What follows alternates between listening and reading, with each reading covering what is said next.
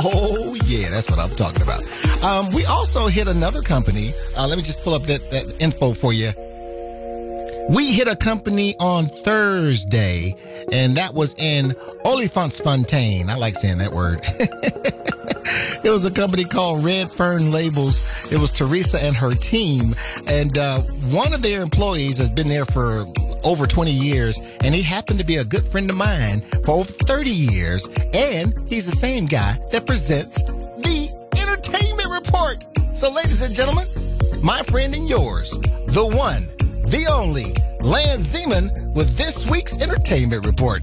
What's happening, Lance? Dookie, Madonna and Beyonce dropped a remix of Break My Soul this week, and it's the first time that the pair have been credited on a song together. The tune is a mashup of Break My Soul and Vogue, and it's aptly titled The Queen's Remix. The song is 6 minutes long, and it opens with Vogue's signature strings and then transitions into a spoken word opening. Beyonce also dedicates a portion of the song to other artists such as Alicia Keys, Aaliyah, Grace Jones, and former members of Destiny's Child. The new spin on the track arrives a few days after the 4-mix collection of the track dropped.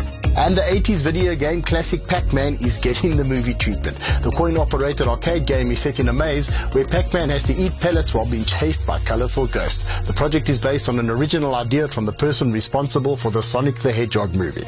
And Jamie Foxx stars as a hard-working dad out to provide for his daughter. He uses a boring job as a pool cleaner as a front for his real gig, hunting and killing vampires. Snoop Dogg and Dave Franco co-star in the action comedy Day Shift that is only available to view on Netflix. And that's all I got for you, buddy. Order some of the Duke's famous hot wings, and I'll catch up with you next week. All right, thank you so much. That was Lance Zeman with this week's Entertainment Report. And remember, thanks to the good folks over at Solid Gold Podcast, you can get the Entertainment Report wherever you get your podcast.